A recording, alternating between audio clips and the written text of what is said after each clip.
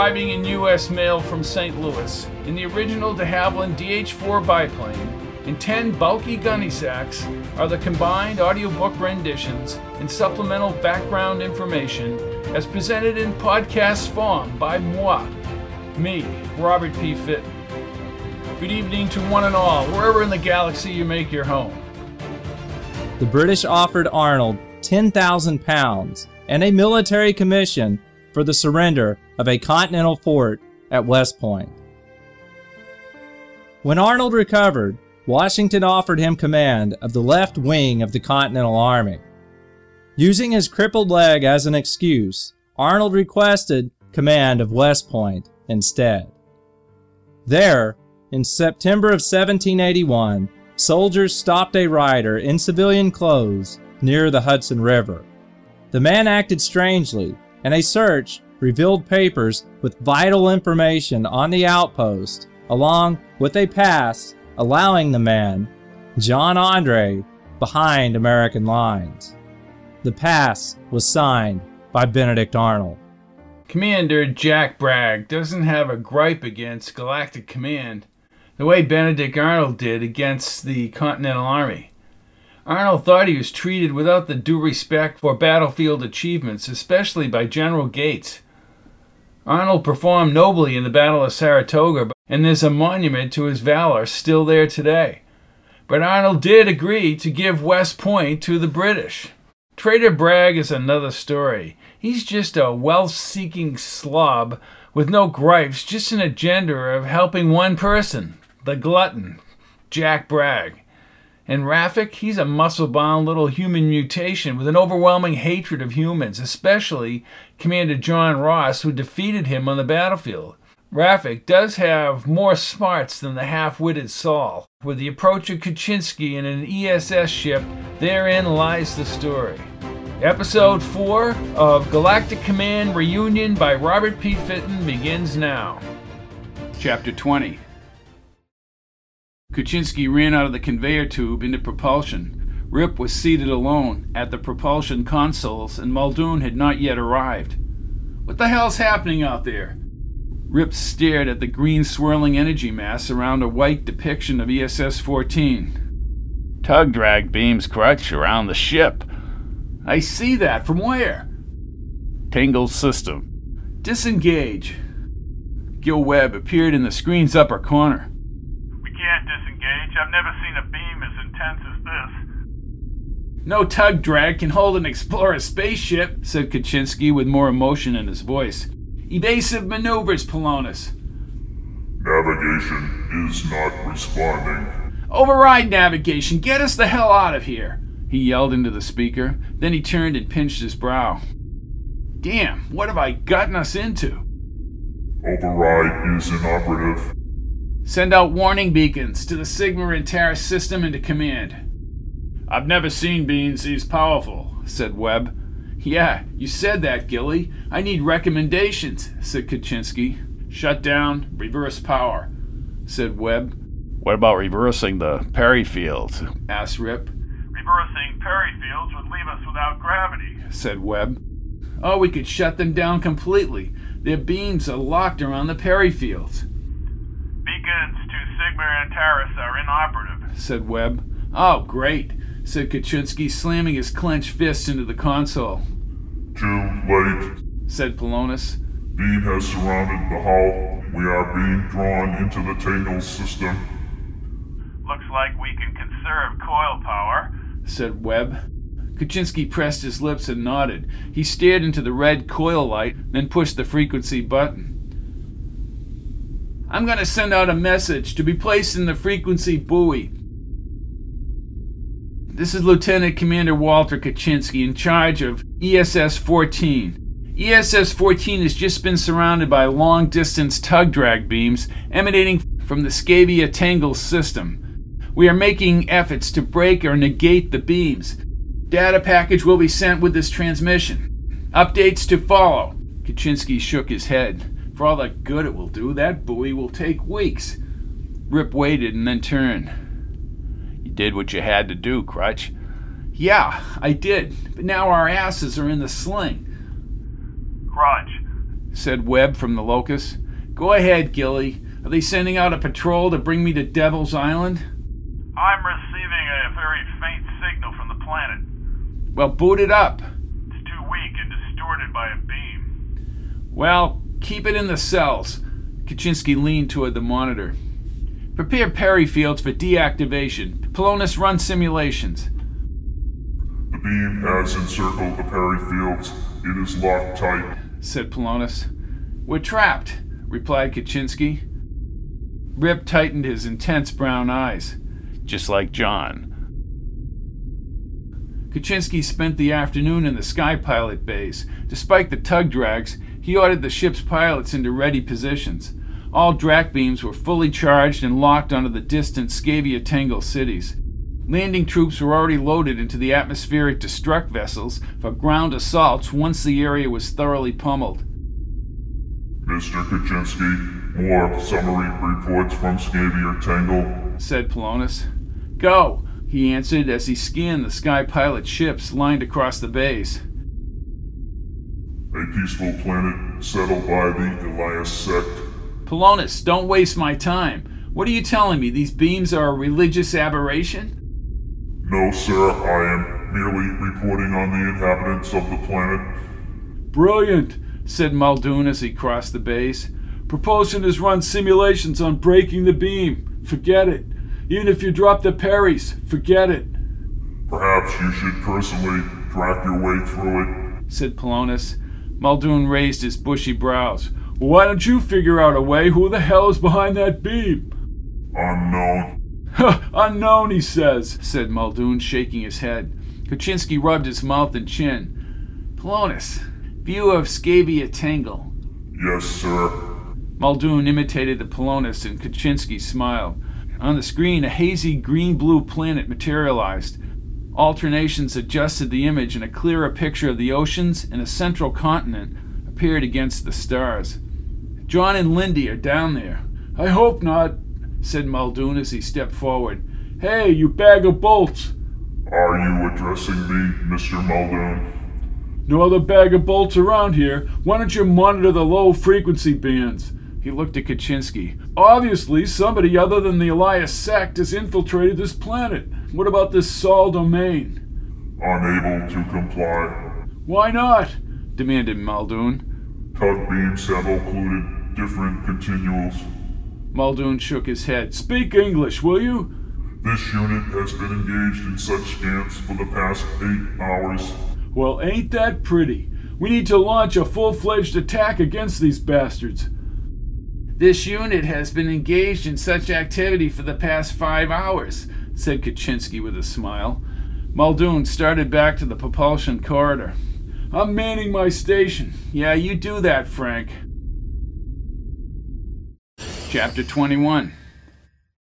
Inside a mountain cave, Ross, now dressed in the light resistance insulated fatigues, gathered with Tsiolkovsky and the old man in front of a row of consoles centered with a huge round radar screen. Tsiolkovsky's leg bothered him, and he sat down next to one of the resistance fighters, headphones covering his ears as he listened to the communications around the planet and into space. The doctor turned from the sweeping green radar blips. We didn't destroy that old transmitter. The Zulov controlled that area. We wanted to use that radio the way you did, John. Then we came very close to death, said the old man, looking at Ross with the rigidity of a Polonus report. Unfortunately, the signal was on low output and of short duration. We don't have all the parts to broadcast a distress beacon from here. I had my eyes on that tower myself. The only thing the Resistance has is the ability to sweep the skies and monitor communications. The spacecraft has returned to Sol City, said one of his men. They are moving off the planet. Ross spotted Arkov and the others meditating across the cave. They have no place to go. All their members have been killed. The legacy of Philip O'Hara, said Tsiolkovsky. Kov, said Ross. I hear my family too is born Sol's recklessness. I fear they're all revaced. I am truly sorry. There must be a way to reverse this process. He produced a lip smile and shrugged his shoulders. I have notes in my Polonus cells, but it's all theory. It requires actual experiments with human subjects. People may die trying to find a reversal of revacing. I'm so sorry about your family. Well, there must be a way. Tsiolkovsky's eyes moistened. We must hope they are all held prisoner and not revaced. It's not worth the risk to experiment on them. I have thought that an extended exposure... I won't accept that.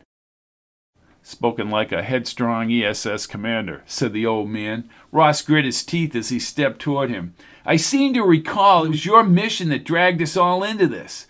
The old man stared at the radar screen and didn't reply.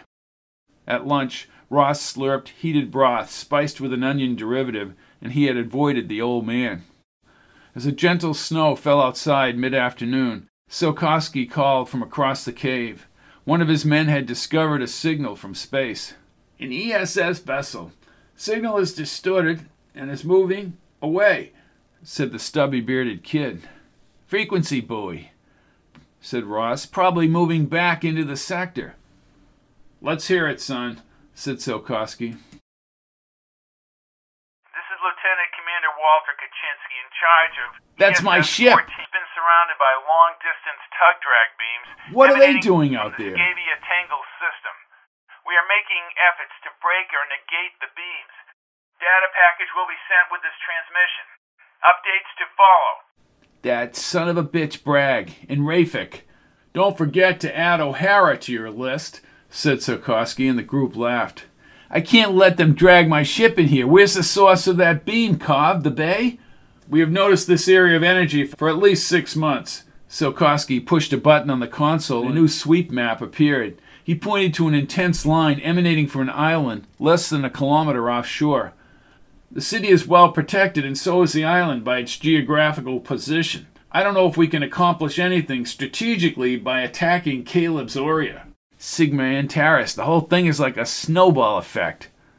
My son is right, said the old man, and Ross did a double take. But I would add from a strategic viewpoint that we implement 2 strategies concurrently.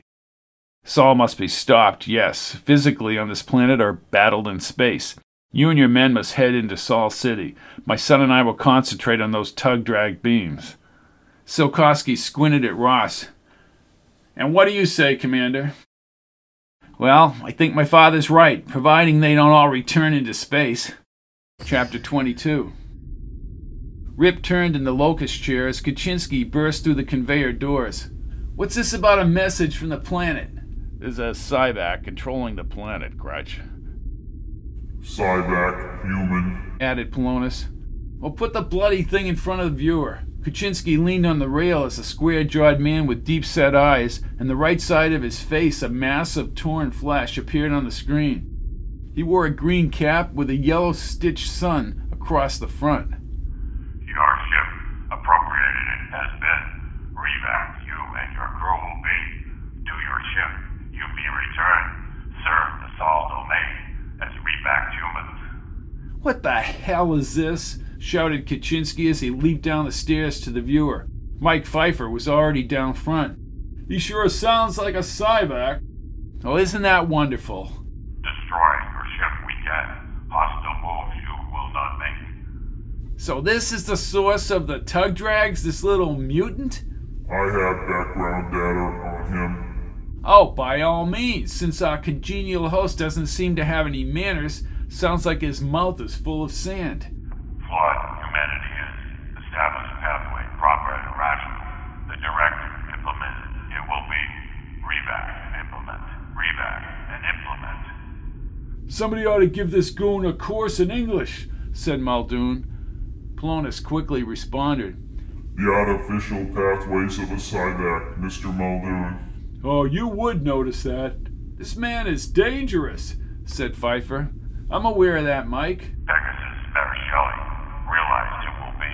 A new life you shall live. Can we break the beam with a frequency to Scaeva Tengal? Can't ride the beam. Matter of fact, our attempts at frequencies have ridden the beam. Frequency open. This is Lieutenant Commander Walter Kaczynski, in command of ESS 14. We have no plans to cooperate with you, Sol.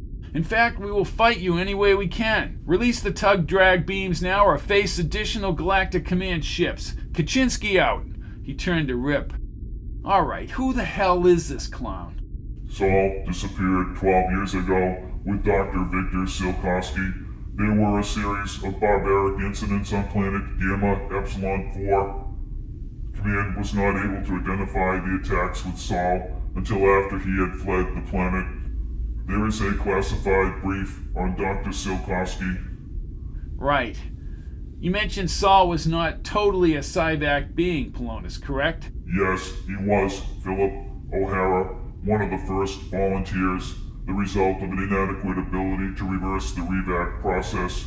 He is, however, overly aggressive and lacking conscience and good judgment. I suggest that you play upon those qualities, Crutch. Suggestion noted, said Kaczynski. Mr. Morris, Jim. Jim Morris was on one of the Sky Pilot console screen. Status Sky Pilots. My guns are ready. The orders are in ship's Polonus. Get rid of the tug drags and we can drag spray and then bring in the Sky Pilots to disable the smaller structures before the SAB and DAB landings. Stand by, Jimmy, he said, turning back to the speaker. Polonus, time to Scaeva Tengal orbit. Adjusting for tug drag beam power, we should arrive in orbit in 22 minutes. I'm gonna make this rogue shake out of his deformed Cyvac skin, said Kaczynski. Dr. Pfeiffer. Yes, sir. Mike, status medevac field personnel. Units are geared up for potential casualties. As far as that Cyvac body structure, we don't have an adequate file on this. We have to play it by ear. Understood. This whole damn Pegasus-Merisheli thing is classified, he said. I want you in the medevac, Mike. Mr. Weeks, he called to the weapons console. The bald-headed Weeks came on the viewer above the drac under the Sky Pilot bays. Crutch, the city from where Sol's transmission originated. We have the city gridded and prioritized targets. There's already substantial superficial damage to the building structures. Source of the tug drag beams is 2.3 kilometers offshore. Awaiting your orders. My orders, Mr. Weeks, are to completely disable this Cyvac son of a bitch. If that means complete annihilation, then so be it. We have to break this tug. Gil Webb scurried down the steps as Kaczynski turned. He spoke in a lower voice. What about John and Lindy?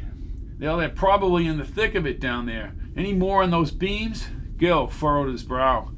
I don't know how he got something so strong. Opinion. Well, we've got everybody in navigation trying to break it or at least temporarily disrupt it so we can launch an attack. But I keep thinking about the Aurea. Yeah, you think about the Aurea. You think about the Antarian and Jackie Bragg. Damn, I keep asking myself, Mr. Webb, why I risked everything on this ship. Polonus, tell me about that blipping beam. This beam employs fields I am unfamiliar with, said Polonus. Fields to keep the beams together, in theory. Forget theories. Kaczynski rose and leaned over the monitors. I hate theories. Theories are fuel for pontificators. Hear, hear, said Muldoon. So what do we do? Just get sucked into this? It would appear that way, Mr. Muldoon, said Polonus. On the forward viewer, as the Sky Pilot ships moved into positions in the white-lighted bays, he clenched his fists, knowing they might never leave the bays. He was livid at this half-human, but he was boxed in even if he could punch through the beam. Decimating the planet could kill John and Lindy, yet Kaczynski could not let Sol take control of ESS-14. With the Explorer ship at his disposal, Sol would pose a direct threat to the Sigma Antares colony and the base at Conchu. Crutch, a direct message coming along the beam from the surface, said Muldoon. Good. Sol's fleshy cheek and neck appeared. The retrofitted human stood in a tower overlooking a darkened spit of land. As the sun hovered over an adjacent mountain range, a huge bundle of green tug drags shot skyward out of the bay. Steam pushed out of his mouth, but he wore no cold weather gear, only a green visor cap and uniform. The open wound on the left side of his head bothered Kaczynski. Learn, you have much too, said Sol in his flat, garbled voice. Disembark you will. Where is Commander Ross and Lieutenant Commander Lindsay? Question, mister, is good. Ross, he be not here. Is he B still alive? Asked Kaczynski. He pinched his nose. Is he still alive? Unknown it is, said Sol, leaning toward one of his army-helmeted men. find him, we will. Explain, Commander Lindsay. Explain, he will. On the screen, Lindy, wearing the same uniform, brandished what looked like a lead projectile rifle. Kaczynski was confused by his flaccid appearance. Lindy, what the hell is this? Cooperate. Fully with Sol, you will. It happened, nothing will. He said without moving a muscle on his face. So is that your game, Sol, to revac our people? He waited but did not see Sol. Where's John? Heard from he has not been. Disembark peacefully, you will. To the surface you will come. Revac you will be. No. SAVs on guard, they will. Grave consequences there will be. What grave consequences? Asked Kaczynski as the image went blank and was replaced with a view of the planet's aqua-green oceans and spotty cloud bands. This is insane. Mr. Morris! He smacked the rail with the butt of his hand as the pressure mounted. Then he looked up at the locust stations. The frightened faces awaited his leadership. Sir, said Morris. Rip moved down the stairs. Crutch, how do they get the SAVs? I damned as well don't care. Mr. Morris, blow those SAVs out of the sky if they get within 200 kilometers of this vessel. Rip's eyes tightened. I say it's Bragg and the Antarian. Kaczynski leaned over the monitors. Polonus, any sign of an ESS vessel in this system? Presently, no. Stand by, Morris. Muldoon folded his arms and stared at Kaczynski from propulsion. What are you looking at, Frank? Hefty orders, Mr. Kaczynski, said Muldoon. Hefty problem, Mr. Muldoon. Polonus 756A, 4:11 p.m., 29 Humana, 2154 Galactic Time. Transmission to the mothership, normal frequency. Message arrival time, 14 days. Lieutenant Commander Kaczynski reports an ESS vessel is encircled by a combination of 19 tug drags from origin point Scaeva Tengal. Vessel is presently in stable orbit 463 kilometers geosynchronous over the northern continent shore.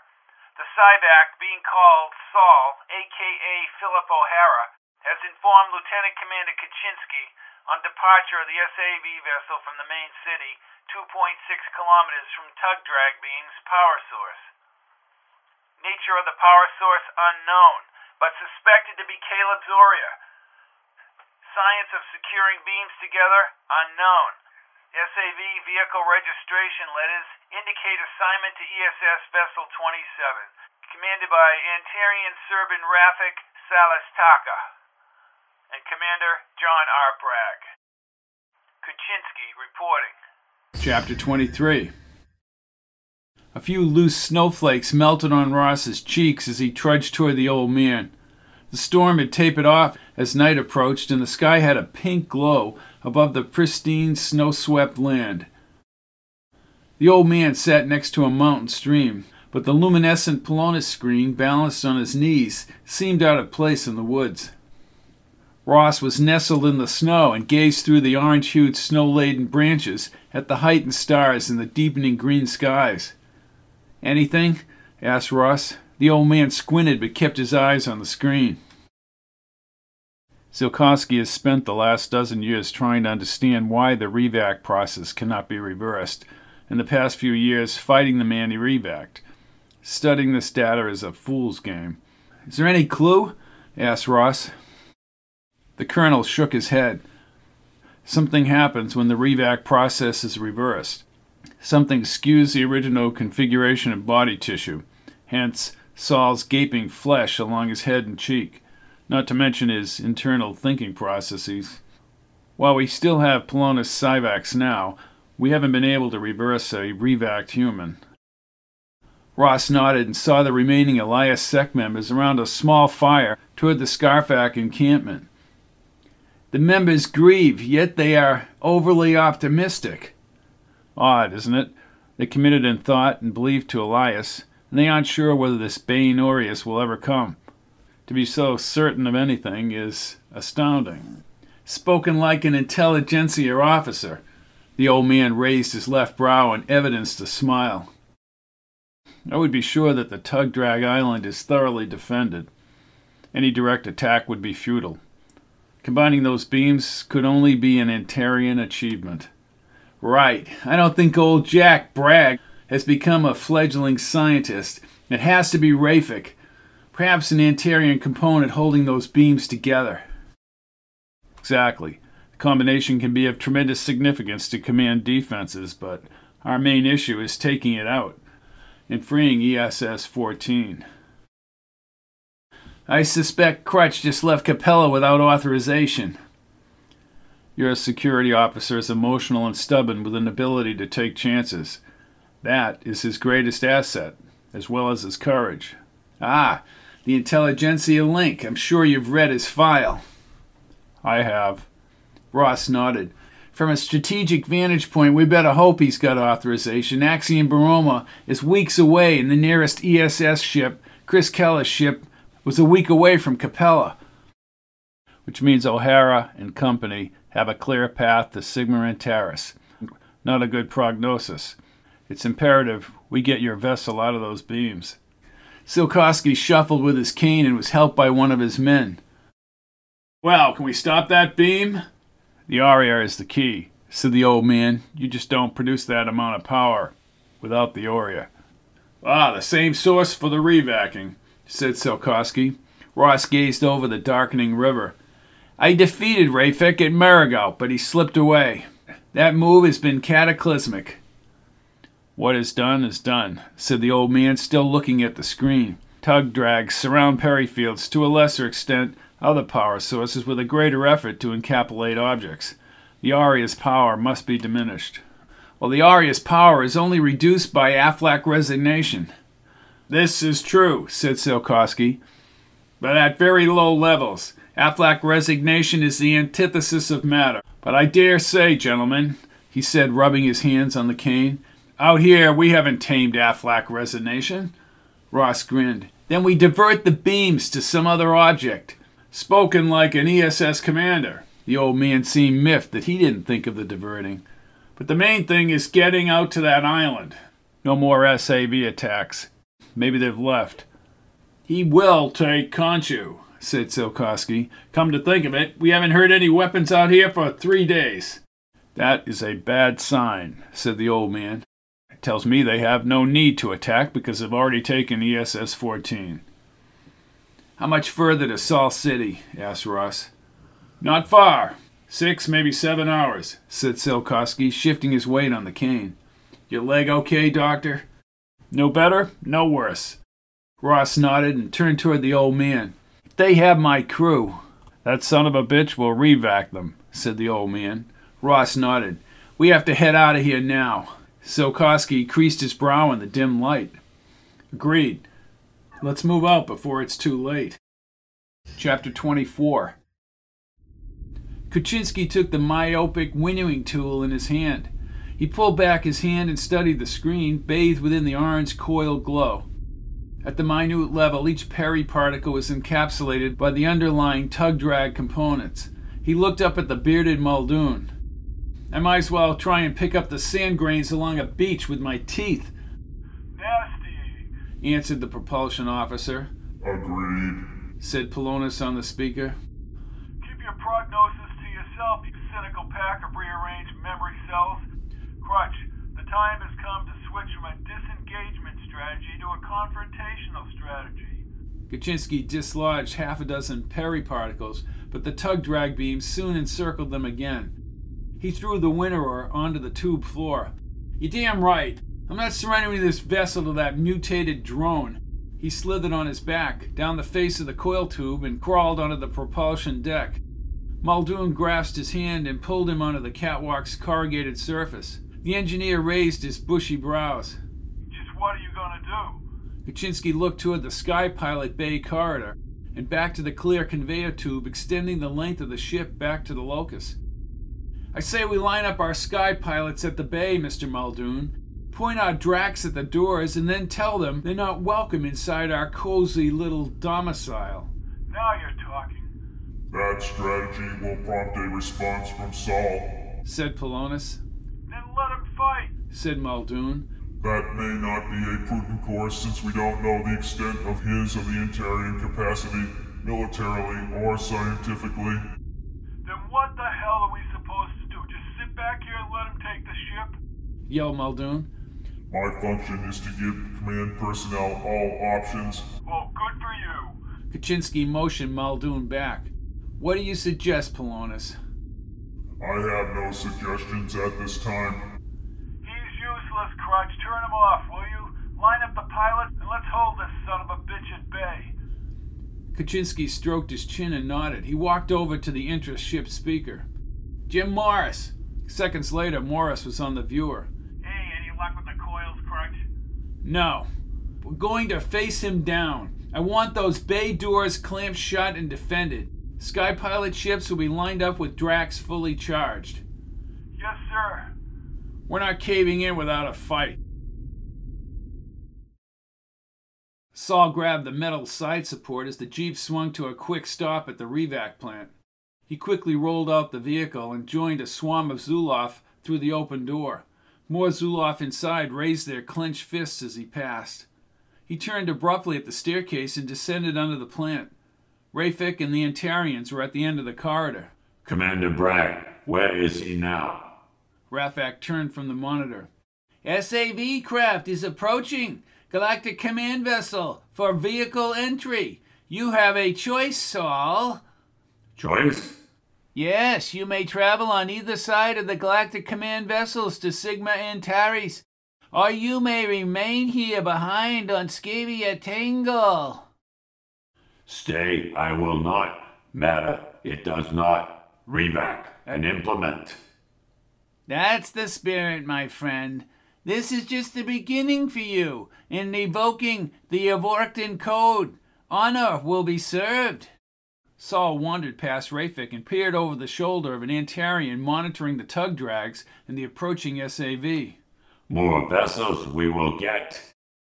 I think that is entirely possible now. The odds have changed. Rafac leaned over the console and pushed a frequency channel. Bragg, this is Rafac. Status. Well, we're within 600 kilometers of Ross's ship. Bragg chuckled. I like it. Jack Bragg, commander of ESS-14. Use the vessel SAV to begin transporting ESS-14's personnel down to Scaeva Tengal for immediate revac. I do not wish this to take more than a day. An Antarian or a galactic day? Asked Bragg. A galactic day is 24 hours. An Antarian day is 36. You have one galactic day to revac and reinstitute ESS-14 personnel. Yes. With Ross's own people, we'll attack a command-aligned system and take it. I like the odds, my friend. I like the odds. It is just the beginning of Empire. Report back when you have secured the vessel. Revac and implement directive, said Sol. Rafac exposed his green little teeth. Exactly. Kaczynski now maintained his command position atop the Sky Pilot console. All the ship's Dracs were now fully charged. 6 sleek Sky Pilot ships formed a semicircular ring in front of the towering bay doors, and 75 men in full puffy blue combat gear were ready inside the vessels. Their helmets glistened under the bright upper lights. He pushed a button so his voice would echo over the bay speakers. Polonus, reduce light capacity by 55%. The upper lights gradually dimmed. He looked over to Gil Webb on the Brighton Locust screen. Gilly, is Bragg still trying to open the frequency? I was just going to mention that. He's getting belligerent in his messages, threatening us, wanting a retribution. Well, what can he do? The traitor? You want to reply? No, let him make his threats. Understood. Polonus resonated inside the speakers. ESS-27 SAV as requested docking. Oh, really? Asked Kaczynski, snapping a grin. Gilly, put me on frequency. Open, Crutch. Hey, Bragg, this is Kaczynski. You get that SAV of yours away from this ship. Crutch Kraczynski. Bragg's voice had an inflated quality. I don't think you understand, Lieutenant Commander. We have your vessel commandeered by our tug-drag beams. Try and get near this ship and I'll blow you to kingdom come, Jack. Oh, here's what will happen, Crutch. You will open your sky pilot doors when we lower the tug drag, and then you will begin preparation to revac all ship's personnel. Kaczynski motioned to Webb and made sure his words were only on the intra-ship frequency. Cut Bragg frequency. Is he out of his mind? Screamed Muldoon for propulsion. We don't need to cooperate with him, said Webb, sweat beads on his dark forehead. Kaczynski rubbed his hand over his gristly chin. Exactly right, but I wonder if we should use some shenanigans of our own. Let's do this. We will agree to his terms. What, are you crazy? Yelled Muldoon. Sir! No, Bragg is full of himself. Let him and his little goons stroll right into our base. I have no intention of revacking ship's personnel. Gil, is he still blabbing on frequency? He is. He's telling us our lives are in jeopardy. Ha, tough talk. He's a fine one for tough talk. Jack Bragg has always avoided situations that put his ass on the line, said Muldoon. Open external frequency, Mr. Webb. Open, sir. Checkmate, Jack. What are your terms? Bragg said nothing for a few moments. His voice was strained with an odd incredulity. Oh, discharge your Drax and begin assembling your personnel in the sky pilot base. How can you revac on this ship? Portable chambers. I see. Kaczynski clenched his fist and manually closed the frequency. Portable chambers directly threaten Signer Artaris, stated Polonus. Oh, that was brilliant. That bastard Bragg, said Kaczynski, banged the button. Your request will be implemented. A smart move. You cannot stop the inevitable. Again he hit the button. Mr. Weeks, discharge all Drax. You need to send his ass back to Scaeva Tengal, said Muldoon. Recommendation noted, Mr. Muldoon. Mr. Webb, set navigation coordinates to Sigma Artaris. Shield all incoming scans, Mr. Muldoon. Sir? I want immediate propulsion once they drop that beam. Then I need to charge the coils now. Can't do it. Even Bragg will spot that trick, said Kaczynski. You're looking at a minimum of 1 hour for breakaway, Crutch. There is a possibility. I like possibilities, Mr. Muldoon. Coil up charging cannot be easily attained. You divert through the Perry field. It'd be like running a water hose through the lining of a terrestrial dome and back into the pipes. You lose pressure. You can't reactivate that pressure in the coils without sufficient buildup. They will reactivate the tug drags if they see we're ready to break away, said Webb. My gamble is they won't have time, especially if it appears that Bragg and his band of merry men are taking over. He's so full of himself. Crutch, we've encountered Rafac before. He's cold and calculating. Kaczynski turned to the monitor. We don't have many choices. Mr. Morris, assume security command. The short-haired, youthful Morris appeared on the screen. Yes, sir. Deactivate Drac charges for all Sky Pilot ships. When Bragg steps into those bays, arrest him and the rest of the crew of that SAV. Yes, sir.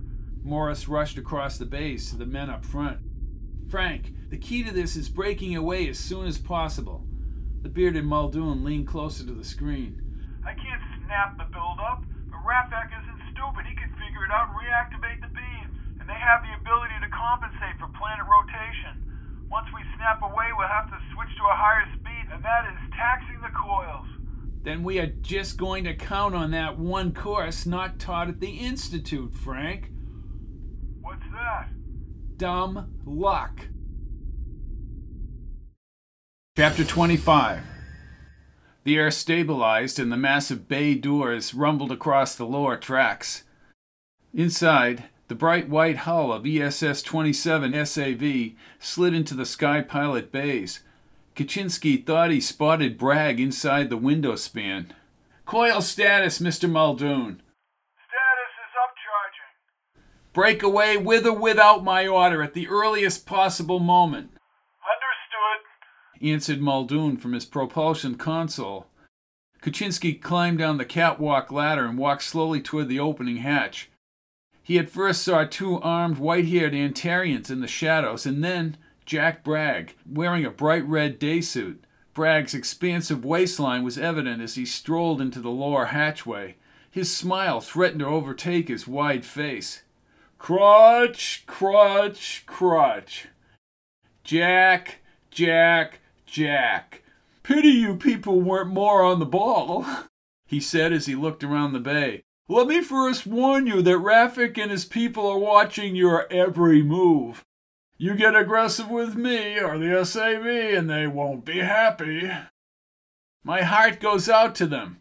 Bragg adjusted his day suit at the waist. "Now, my first order of business, and I see you are a little slack here, I want 50 ship's personnel into the SAV for revacing on the planet's surface." "Really?" "Yes, really. We have the power, Crutch, the control. We have the Aurea." Kuczynski smiled. "That you do, Jack, that you do. After you sold out Testy, he said, gesturing with his finger. "Get to it." Kuczynski produced a surly look as he approached Bragg. 4 Antarian Cernines in silver uniforms rumbled down the ramp. Kuczynski smiled. "Jack, I only hope I'm the one who personally leads you into a waste sector dump cell." "I hold the cards here, Crutch," he said, turning. "Mr. Lindsay, will you please re-enter your sky pilot bays?" From the inner darkness, Lindy appeared in a gray uniform and cap. He carried a lead projectile rifle, and his round face lacked emotion. Kuczynski tightened his brow. "Lindy." "Inevitable it is. The directive rules, revac and implement." "Lindy, it's me, Crutch. This is your ship." "Comply you must, to the greater cause and mission." Bragg gloated, but Kuczynski stormed forward. The Antarians quickly thrust up their weapons. "It's all over for you, Bragg." "Hardly. We have your ship." "Muldoon, status." Muldoon's voice echoed over the bays. Ready in 2 minutes, Mr. Kuczynski. 2 minutes? What does he mean, 2 minutes? Asked Bragg, checking the rifles. "It means, big man, you better get up to the locus. You can personally chart your course to the waste sector." "I don't think you understand," he said, facing one of the Antarians. "Corbliss, frequency open to Scaeva Tengal. Reactivate the beams." Blue Drakfire knocked down the Antarians. When Lindy turned, Kuczynski stunned him with a handheld Drak, and he fell to the bay floor. More men entered the SAV, but the Drakfire stopped. Bragg shook his head as he sat up. "We have a check-in. Without check-ins, the beams will surround this vessel." He stood and marched up to Kuczynski and growled. "So your little stunt is over, Crutch, and you will all be revaced." "Mr. Muldoon." "Sir." "Full breakaway power." "Full breakaway power, sir." Bragg's face looked revaced. "That is quite impossible." Kuczynski smiled. "Can't go very far with your Aurea if you're a prisoner aboard my vessel, Jack. Can't go very far with your Aurea if you're a prisoner aboard my vessel, Jack." Kuczynski checked Cell 16 status for the 3rd time and then scanned the stars on the forward screen. The distance from Scaeva Tengal widened with the ascending red numbers in the lower corner. "Gilly, assessment." Gilly leaned over his monitors and then descended from the upper level. He swallowed once. "Command vessels are too far away.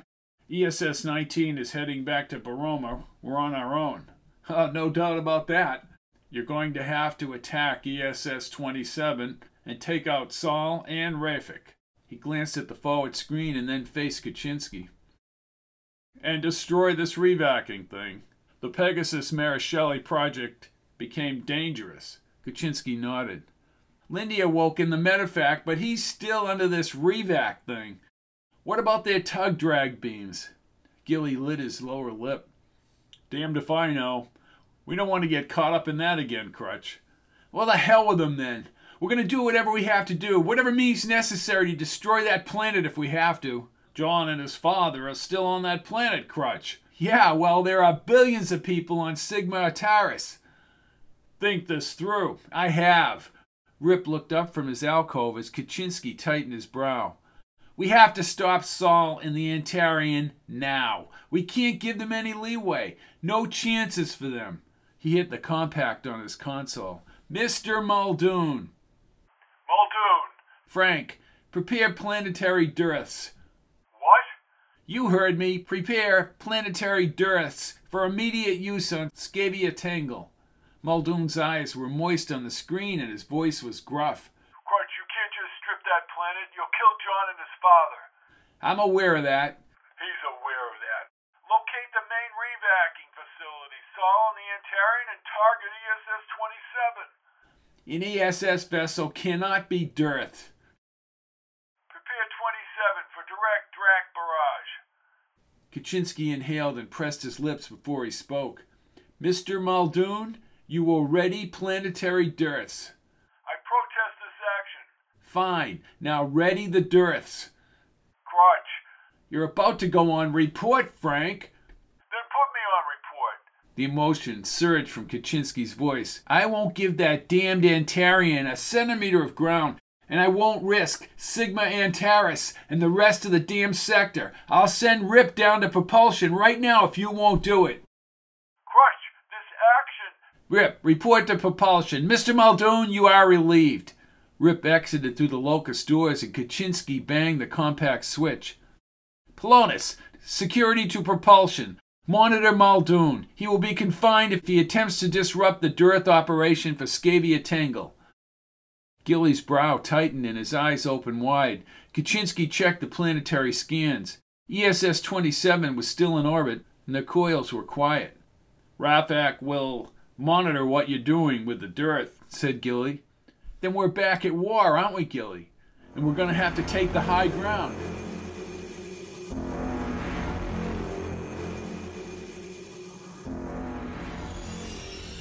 Chapter 26. Rip slid from under the indented propulsion panel. He rolled his brown eyes. This whole thing needs an overhaul, according to Muldoon. Nothing critical. Kaczynski nodded, but stared at the Aqua planet's depiction on the square, white-framed monitor. Are you listening, Crutch? Yeah, I'm listening. Dearth status. He grasped Rip's hand and pulled him up. Rip leaned to the monitors. 100%. Good. Time to earliest implementation. 4 hours, 16 minutes. Listen, Crutch, there has to be another way. Rip, if I had the luxury of time and strategic planning, I might think of something else. Let me ask you this. What would John do? Exactly what you're doing. I rest my case. This revac thing threatens what's left of Galactic Command. Look what happened to Lindy. Pfeiffer's had him in the medevac for 6 hours, and he tells me we're looking at a biological change, not just some hypnotic effect. There's not a damn thing he can do for Lindy. Sol has to be stopped. Lindy's vacant face stunned Kaczynski. ESS 14's second in command was propped up on one of the beds. He had tried reasoning with Lindy even after Pfeiffer attempted to alter his thoughts with direct stimulation.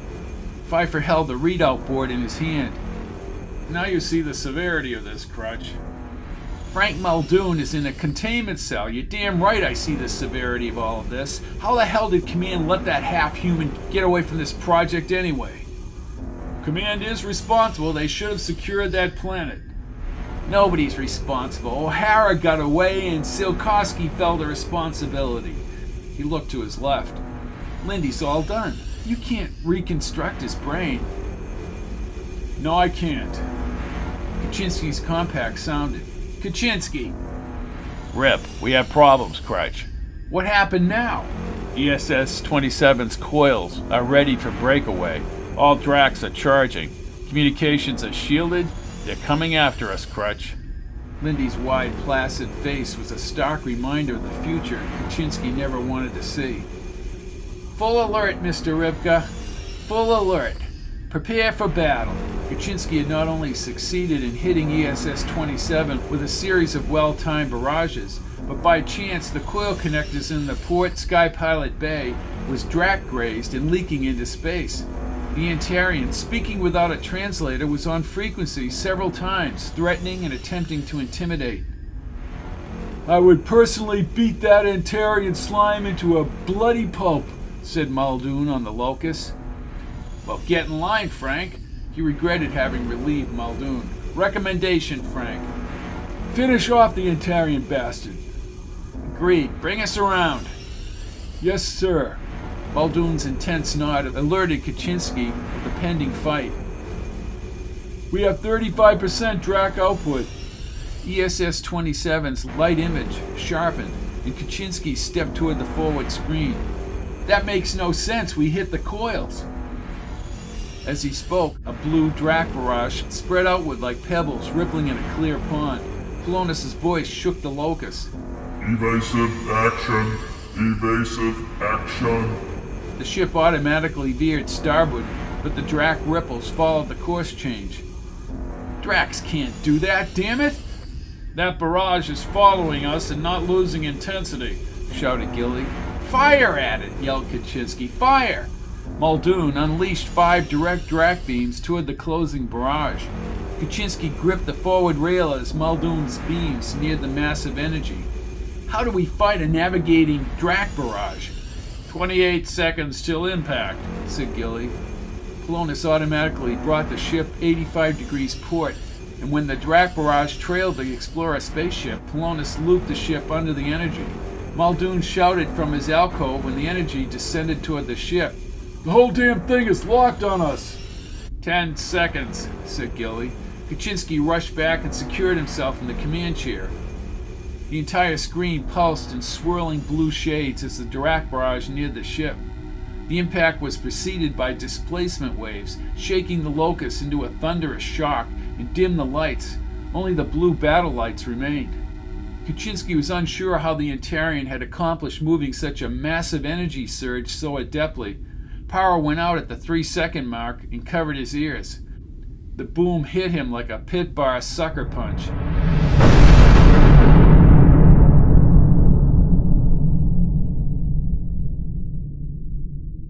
He wasn't sure how long he was out until he heard Rip's voice on the speaker in the darkness.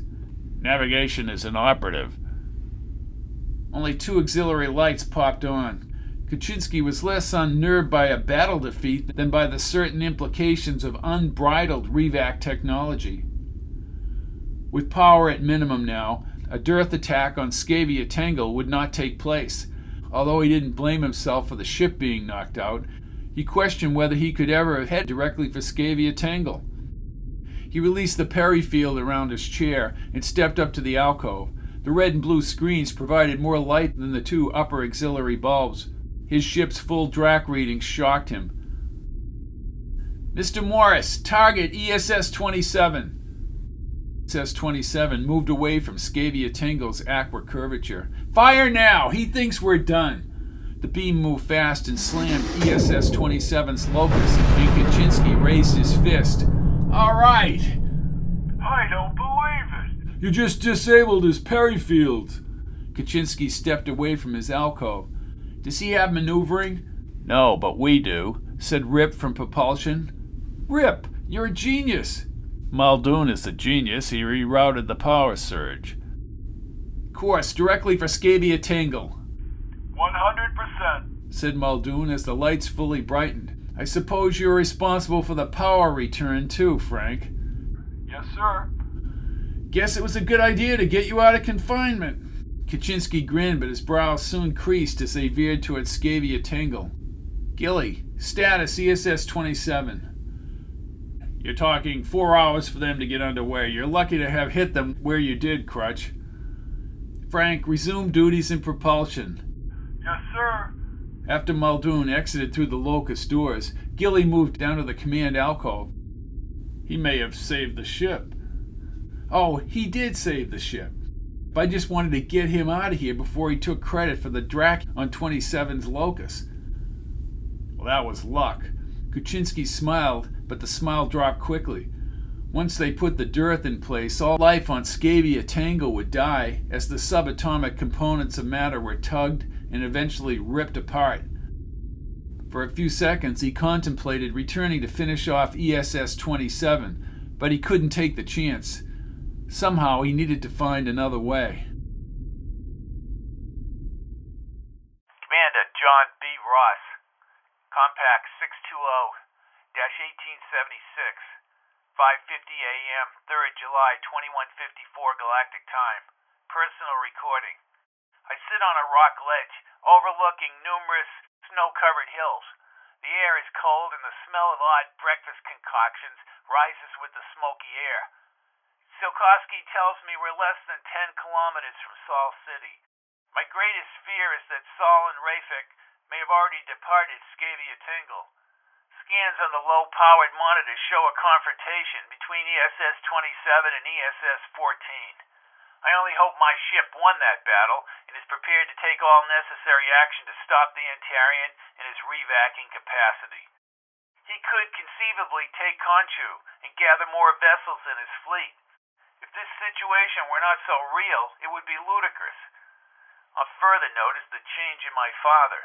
I've observed him talking quite extensively with the members of the Elias Sect and noticed his demeanor, for lack of a better term, to have mellowed.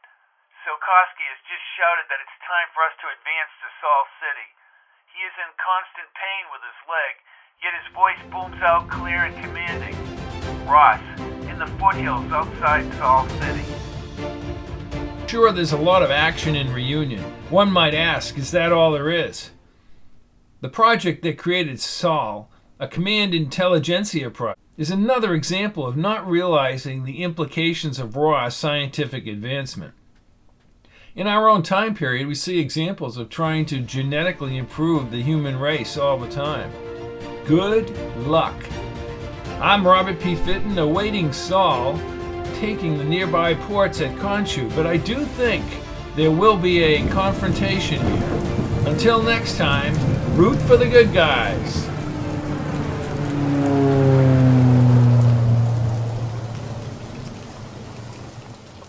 All of my books are available in paperback, Kindle, and audio at www.fittonbooks.com, or you can look at the list of audiobooks separately at pizzazz-pizzazz.com.